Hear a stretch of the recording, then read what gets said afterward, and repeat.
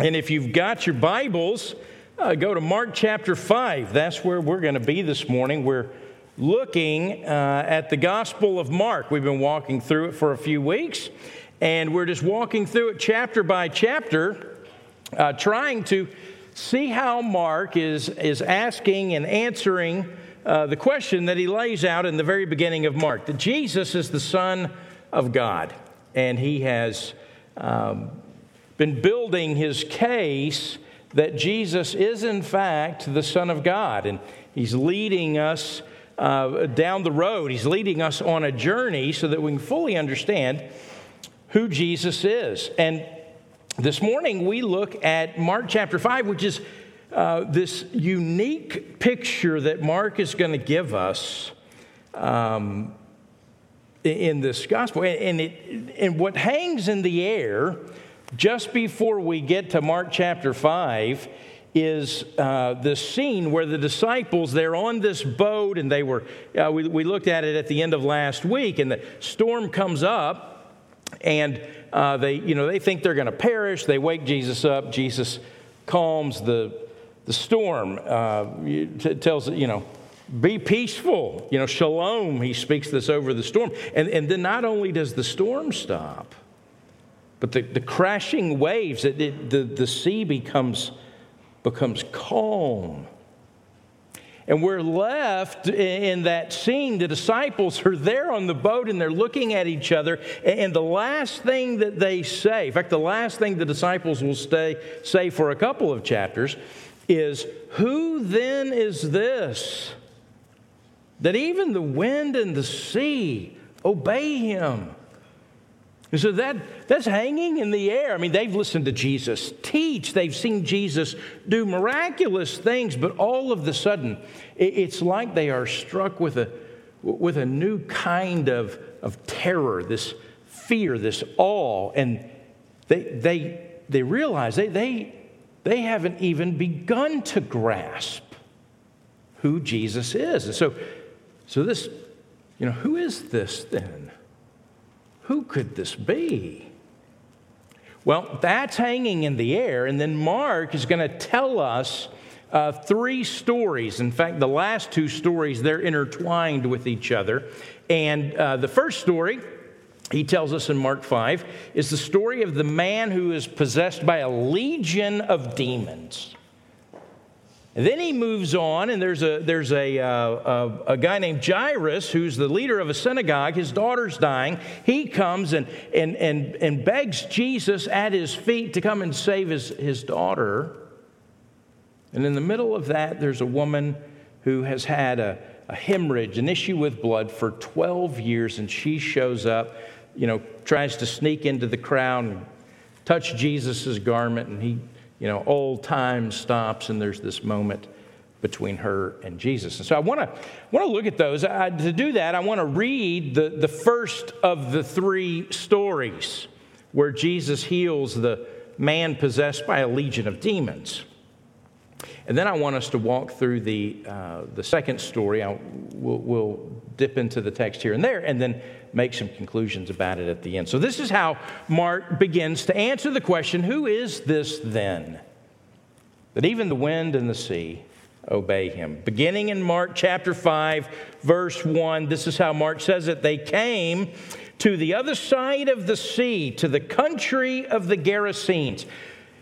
To orient you really quick, they've come across the Sea of Galilee. They get off on the east side of the Sea of Galilee, and on the east side, you've moved into the area of the Gentiles. It's known as the Decapolis. There's these 10 cities that were settled by Herod, and it's where the Gentiles in the region lived. So he's been amongst the Jews. Now he's come across the lake, and he's going to be there amongst the Gentiles for this one scene. He'll be with some Gentiles a little later, but this is where he is. And it says, and when Jesus had stepped out of the boat, immediately there met him out of the tombs a man with an unclean spirit. He lived among the tombs. He lived in a cemetery. and no one could bind him anymore, not even with a chain. For he'd often been bound with shackles and chains, but he wrenched the chains apart and he broke the shackles in pieces, and no one had the strength to subdue him. Night and day among the tombs and on the mountains, he was always crying out and cutting himself with stones. And when he saw Jesus from afar, he ran and fell down before him. And crying out with a loud voice, he said, "What have you to do with me, Jesus, Son of the Most High God? I adjure you by God, do not torment me." For he was saying to him, "Come out of the man, you unclean spirit." And Jesus asked him, "What is your name?" And he replied, "My name is Legion, for we are many." And he begged him earnestly not to send him out of the country. Now a herd of pigs was feeding here on the hillside, and they begged him, saying, "Send us to the pigs. Let us enter them." So he gave permission. And the unclean spirits came out and entered the pigs, and the herd, numbering about 2,000, rushed down the steep bank into the sea where they were drowned. The herdsmen fled and told it to the city and in the country, and people came to see what it was that had happened. And they came to Jesus and saw the demon-possessed man, the one who had legion, sitting there, clothed and in his right mind, and they were afraid. And those who had seen it described to them what had happened to the demon-possessed man and to the pigs. And they brought Jesus, and they began to beg Jesus to depart from their region. As he was getting into the boat, the man who had been possessed with the demons begged him that he might come with him. And Jesus did not permit him, but said to him, "Go home to your friends and tell them how much the Lord has done for you and how he's had mercy on you." And he went away and began to proclaim in the Decapolis how much Jesus had done for him. And everyone marveled. If you would you bow with me and let's pray. Father, help us this morning to hear these words. Father, help us this morning to catch a glimpse of Jesus, the one that the disciples stood dumbfounded in the boat, asking, who is this that even the wind and the sea obey him? Father, we want to see Jesus clearly this morning. We ask this in his name and by the power of the Holy Spirit. Amen. Well, three miracles, three stories, three lives that are going to be transformed by Jesus. And he begins, Mark does, with this man who has this untamable power, possessed by demons. And the very presence of Jesus is going to subdue that power. The very presence of Jesus in that area causes this man that no one could restrain to run to Jesus and to bow down before him. The truth is, this first story, it's not really a story about faith. It's not a story about this, what Jesus does in transforming this man, although he does transform this man. This man does exhibit faith. But what it's about is, in answering, who is this man? Mark gives us this picture of, hey, this is an invasion. This is a heavenly invasion into demonic territory. And this heavenly invasion by Jesus, he is going to reclaim this territory for the kingdom of God. And in a sense, that is what the whole coming of Jesus, the Son of God, is doing.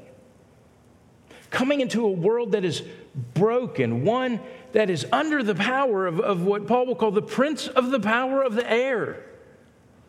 One whose design is your demise. One who loves chaos and loves sin and loves seeing lives destroyed. The whole broken system of a broken world is designed to perpetuate the misery of mankind. And Mark's giving us a picture of Jesus, the Son of God, the eternal Son of God, who shows up in the midst of this kingdom to reclaim what is his. Who is this man? Well, that's who he is. Mark begins in the first 5 verses this prolonged description of this man who is really in a living hell, if you will. You know, the story, the way Mark records it, if you were to make a movie of it, or, it would be TVMA. That's all that it could be. I mean, there's violence, there's horror, there's harm to animals. I mean, there'd have to be like a little, warning. Animals really were harmed in it would not be PETA approved. In no way this story is. It's a terrifying scene. In fact, verse 4, it highlights, listen,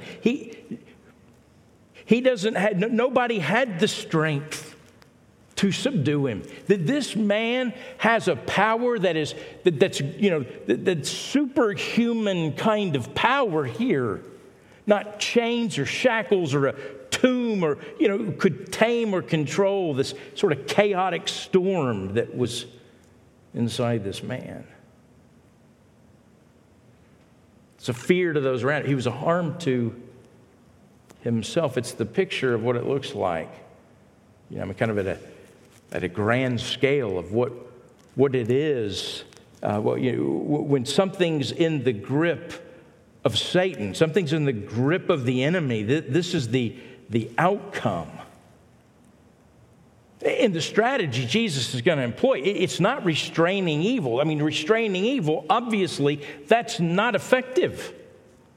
You try to restrain evil, it always breaks through the chains. Well, in verse 6, it's the very presence of Jesus. I mean, he catches a glimpse of Jesus, sees Jesus from afar, and he runs and he falls down in front. It's sort of this destructive power in this man is brought to complete submission.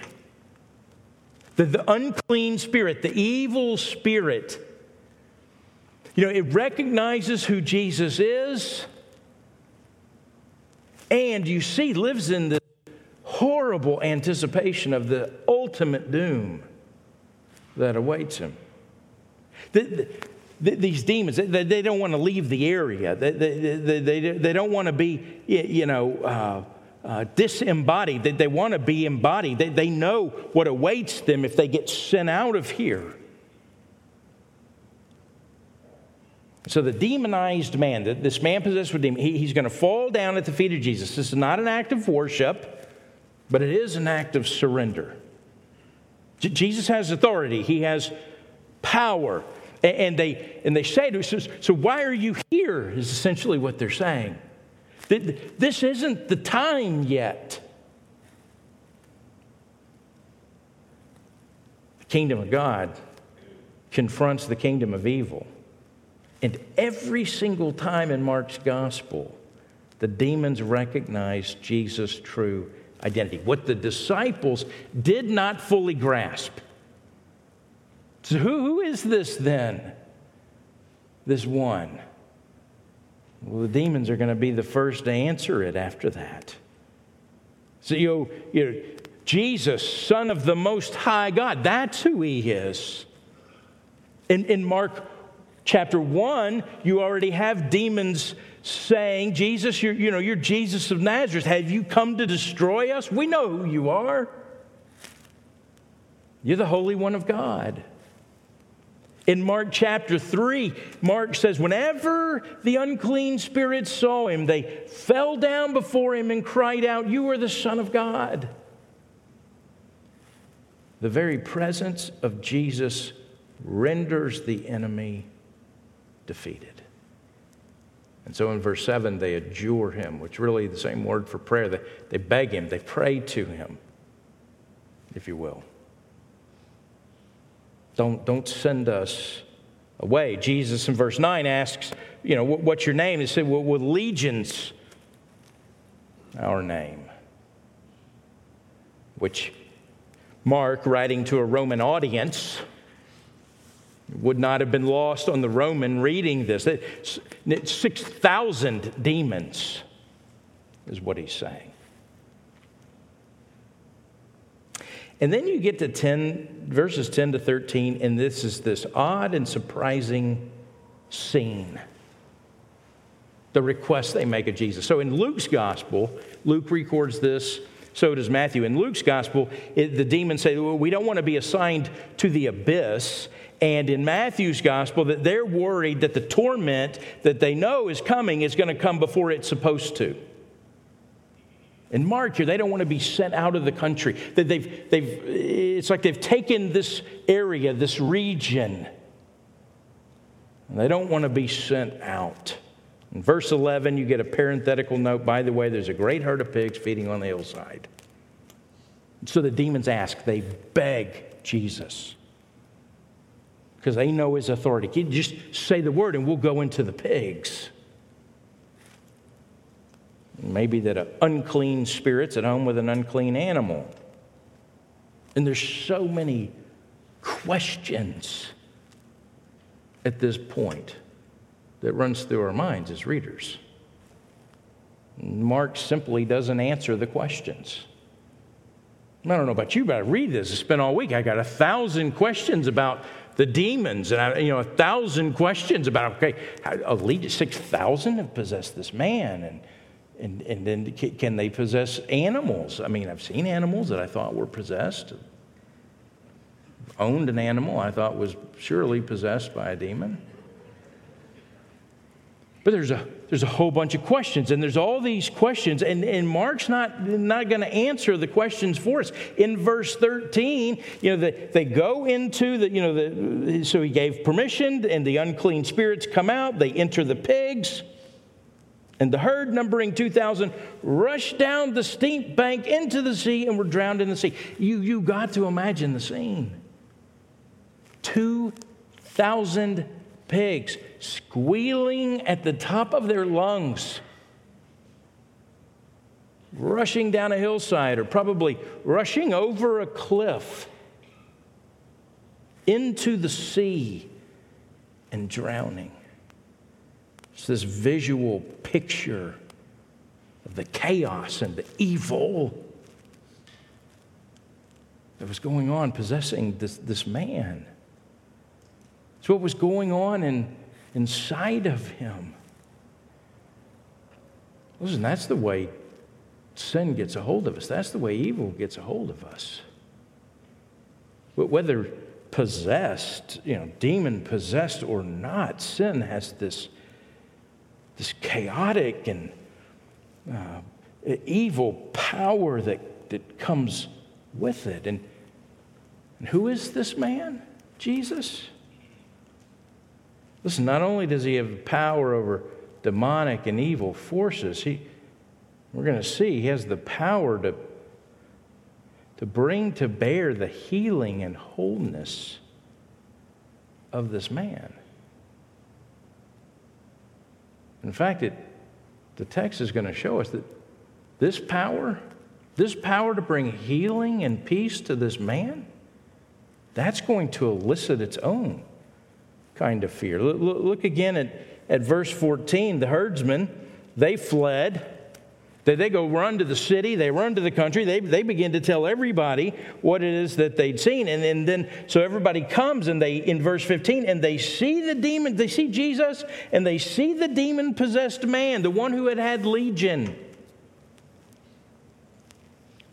And he's sitting there in his right mind.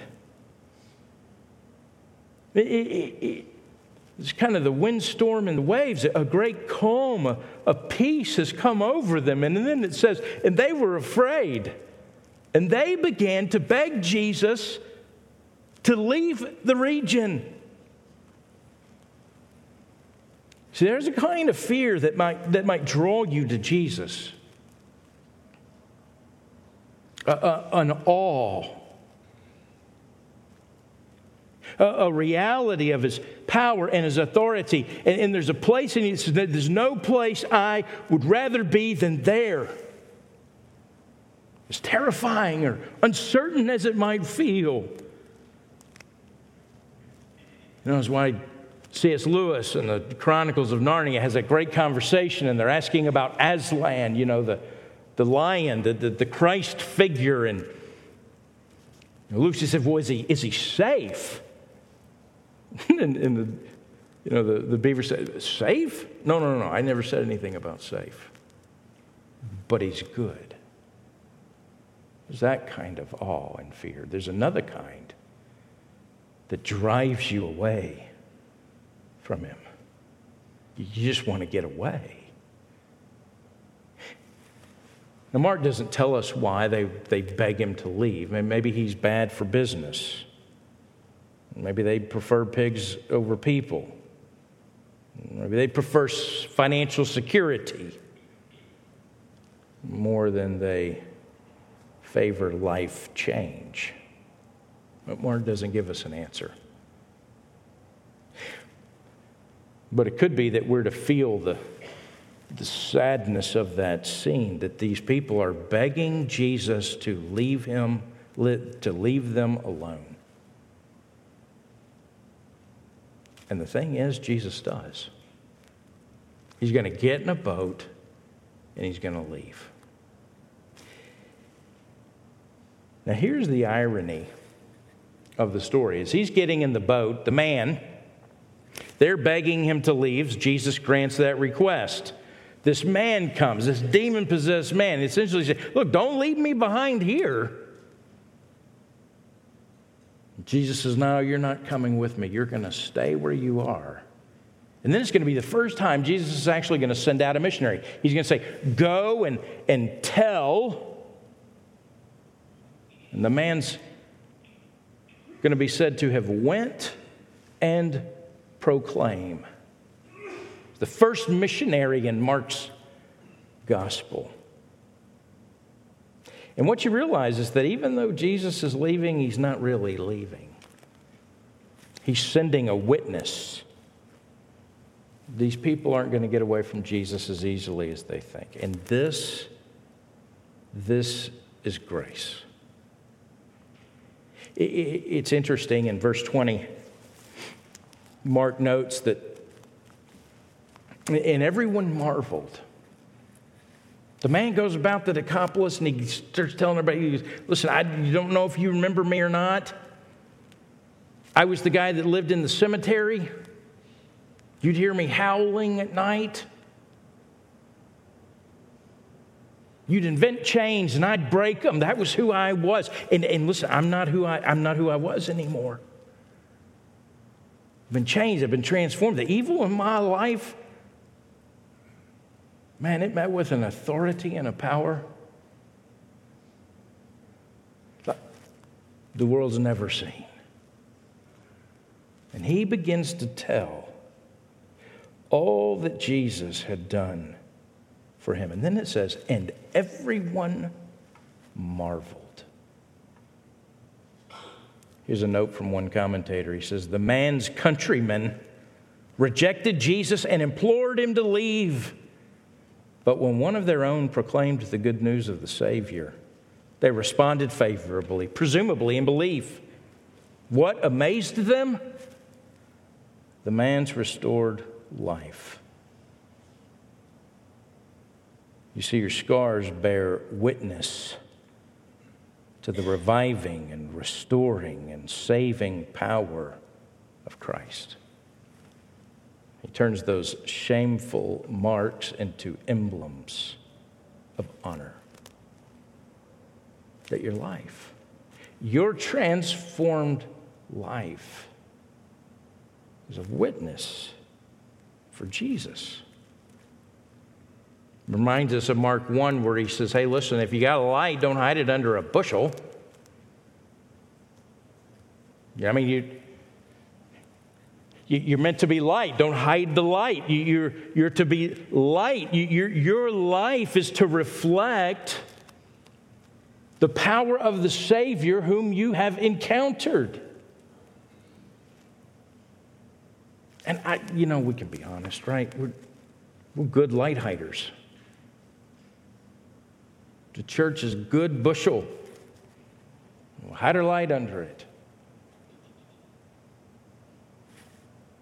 There are those that have rejected Jesus, all scattered all through our life. And like this man, we're called to them to tell all that Jesus has done for us. Well, Jesus is going to get in the boat. He's going to leave this Gerasene area, and he's going to go back over to, presumably, it's probably Capernaum is where he ends up landing. And he gets off the boat, and people begin to clamor him. And there's this guy, Jairus. And Mark gives us his name because likely when Mark's writing this gospel, people would still know Jairus. It's possible Jairus is still alive, or people would have remembered him and certainly would have remembered his daughter. And certainly she's still alive. And Jairus is the ruler of a synagogue, which means he's an elder. He's like the Jason Chandler of the synagogue. And he would oversee, all of he'd make sure, they had the rabbi in or the people. He was part of the religious leaders. He was part of the people who had been on, dogging on the heels of Jesus. Part of the people that would have been, whether he was personally or not, part of the group that was plotting against Jesus. And man, everything changes. You go, from skepticism to humility at a point of desperation. And this man hits a point of desperation, and his daughter is dying, and there's nothing he can do. And so what he does is he seeks Jesus out and falls at his feet and begs him, it says in verse 23, implores him, saying, begging is the same word. My little daughter is at the point of death. Come and lay your hands on her so that she may be made well and live. And what Mark's done is he's snuck a word in there for us. This word made well. It's the Greek word sozo. It means to save, to deliver. He's going to use it a few times in this passage. Well, the man's desperate. And in this case, the desperation he has is this gift from God. And he comes and he begs to Jesus because she's at the point of death. She's at the very end. And he said, if you came and touched her, you could save her.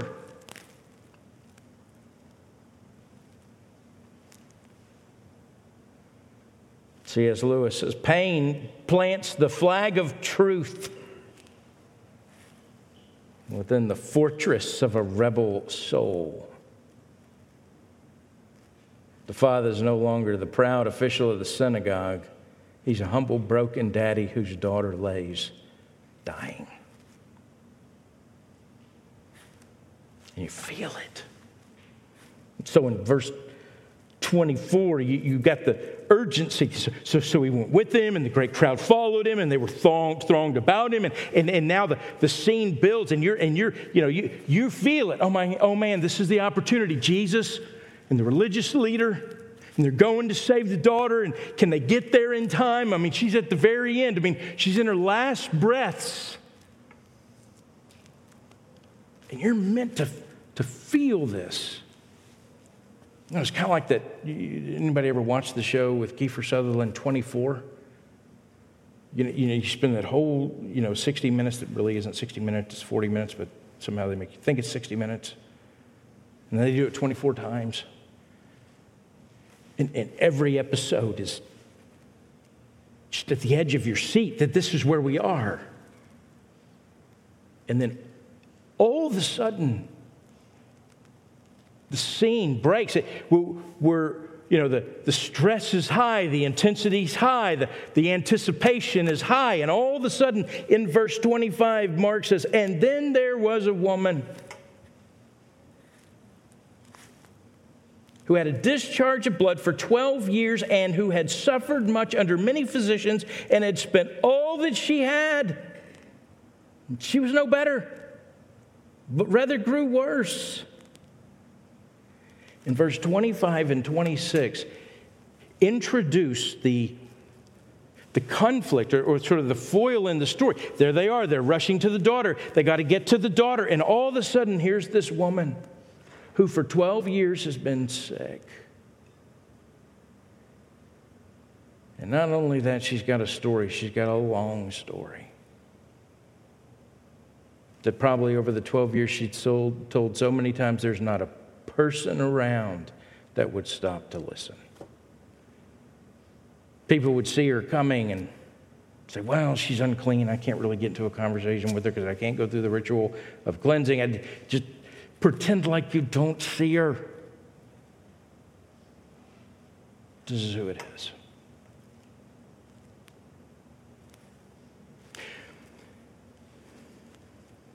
She'd been unclean for 12 years, physically miserable, but also socially isolated. She'd been cut off religiously. She couldn't have participated in anything that the religious community was doing. Her life was defined by discouragement and disappointment and humiliation, and you feel this. And this woman, she's going to throw a wrench into everything. And then in 27, 28, Mark gives you this is what's going on in her thinking. This is what's going on inside of her mind. She'd heard reports of Jesus and came up behind him in the crowd and touched his garment. For she said, if I touch even his garment, I'll be made well. The reports of Jesus, sparked this new hope in her. She tried everything. She'd spent all of her money. She had nothing. But maybe Jesus. So her sneaky behavior here, tells you that she didn't think she was worthy, and she certainly didn't want to bother this man. She's trying her best to go unnoticed.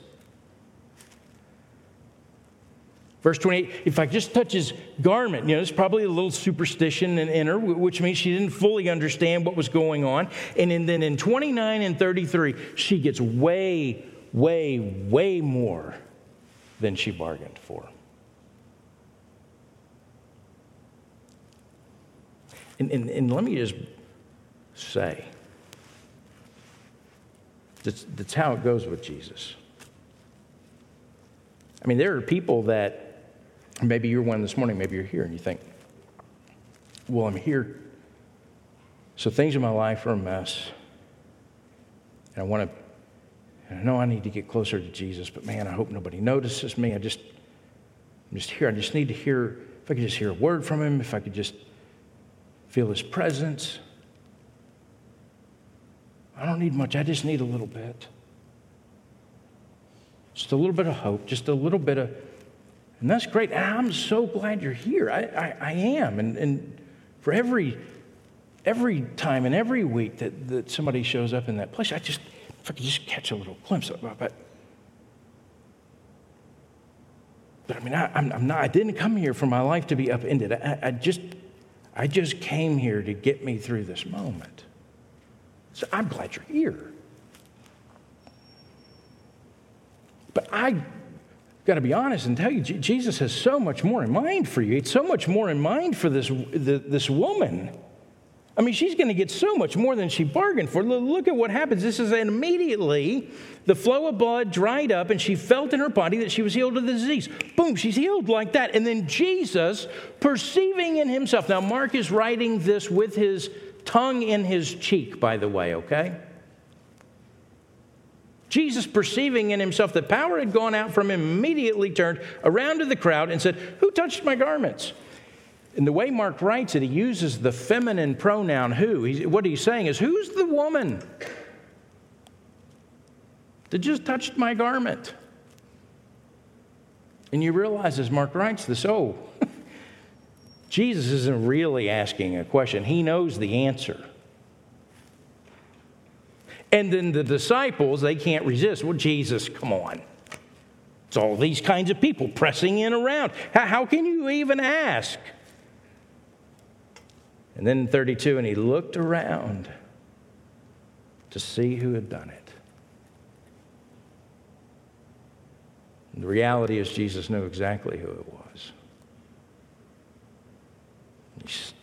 And he stopped the traffic and all the tension of the moment to get to Jairus' daughter. And he stops. And the way Mark writes it, the way Luke writes it, it's as though he turns and sets his gaze on the woman.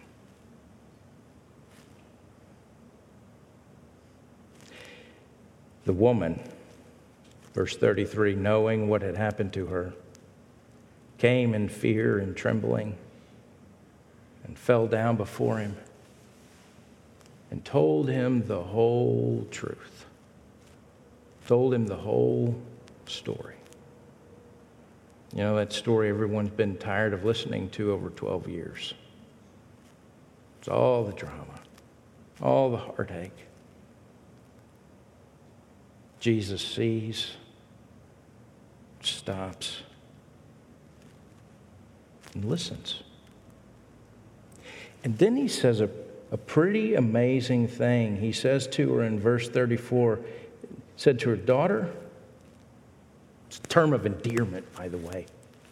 Daughter, your faith's made you well. Go in peace. That's what he said to the storm. It's what he did for the man that was possessed by the legion of demons. And he says to her, peace. And be healed of your disease.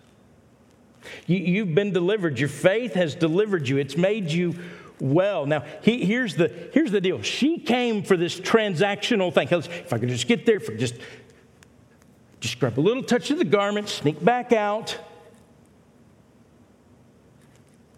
Jesus stops. He transforms this into this personal connection. She gets way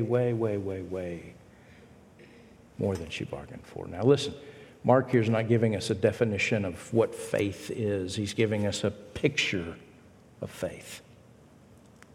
The most meager, helpless faith. A faith that probably doesn't even fully understand or comprehend what in the world it is that just happened. But all she knows in this is if I can get to him. It wasn't faith in the garment. It wasn't faith in her touch. It wasn't faith in her faith. It was him. That man. It was a meager faith placed in the powerful and mighty object of faith. And that's who is this then? That's who he is. That if you can look his way and reach out just hoping to touch, because you believe, your hope is he can do something no one else can do for me. He is my only hope. That's faith. That's how you're made well. Oh, she'll learn way more about Jesus in the days and the years to come. Always remembering he saved her. Continues to. Well, the news comes, we'll wrap up. The news comes, the daughter's dead, and everybody says, don't waste his time anymore. And Jesus ignored all of that and looked at Jairus and says, listen, don't be afraid. Just believe. Don't despair. Keep on believing. The man had exercised faith in coming to Jesus, believing that he could and would restore his girl to health. Now that she's dead, Jesus says, despite the hopelessness that it seems, I want you to keep believing. Keep believing. Who is this man then that the wind and the waves obey him? Well, he's the man who has power and authority over demons, power and authority over disease, who is able to save. And Jesus is going to demonstrate he has power and authority over death. Death is not final. So he says these words, Talitha kum, which isn't magic. It's compassion. It means, little girl, I say to you, arise. And he takes her hand, this little lifeless hand, and commands her to get up. And then in verse 42, immediately, no passage of time, she gets up and the parents welcome her back into the world. And they're beside themselves. And then Jesus says, don't tell anybody what happened in here. That's why I called the crowd and just brought a couple of you, brought the parents, brought 3 disciples. This is for you. The time hasn't come yet when all death is going to be overturned. So Jesus certainly brought people back from the dead. We know their names. But it wasn't time for all death to be undone. But it was the time that the kingdom of God was showing itself, coming into this kingdom of a broken world and reclaiming, this is mine. And I will undo all that has been done. And he can restore these 3 people. Who is this? This is the one who's going to go to the cross, and in his nakedness and isolation, in the pain that he endures, in the sickness and the death that will come upon him, he will step in and take each of their places, be their substitute. He's our substitute too. Every sin, every shame, every guilt you have, he took upon himself. Past and present, the ones you sit here with right now, the ones that are to come in the future. And says, I have authority over those. Peace. Be still. Be made well. And then ultimately he'll say, Talitha kum, rise. Mark answers, who is this man? He's the man who came to save.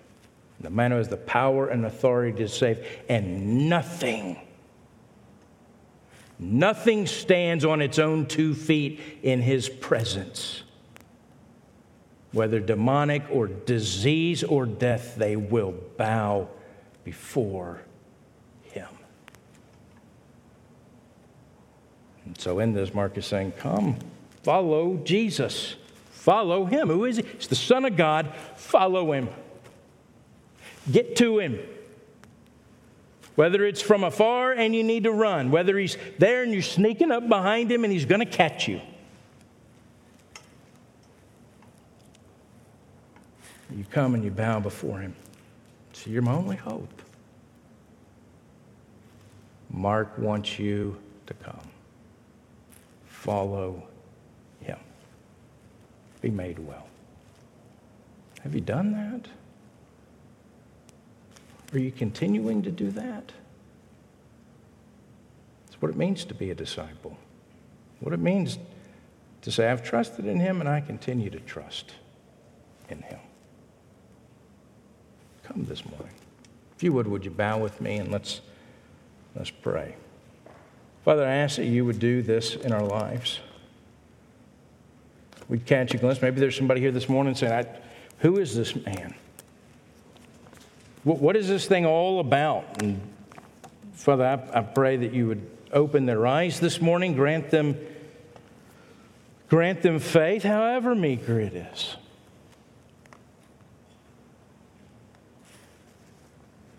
To come, to reach out to you, to be made well. Well, it's not transactional, it's relational. Father, you see, you hear. Every single one of us, you look straight into our lives.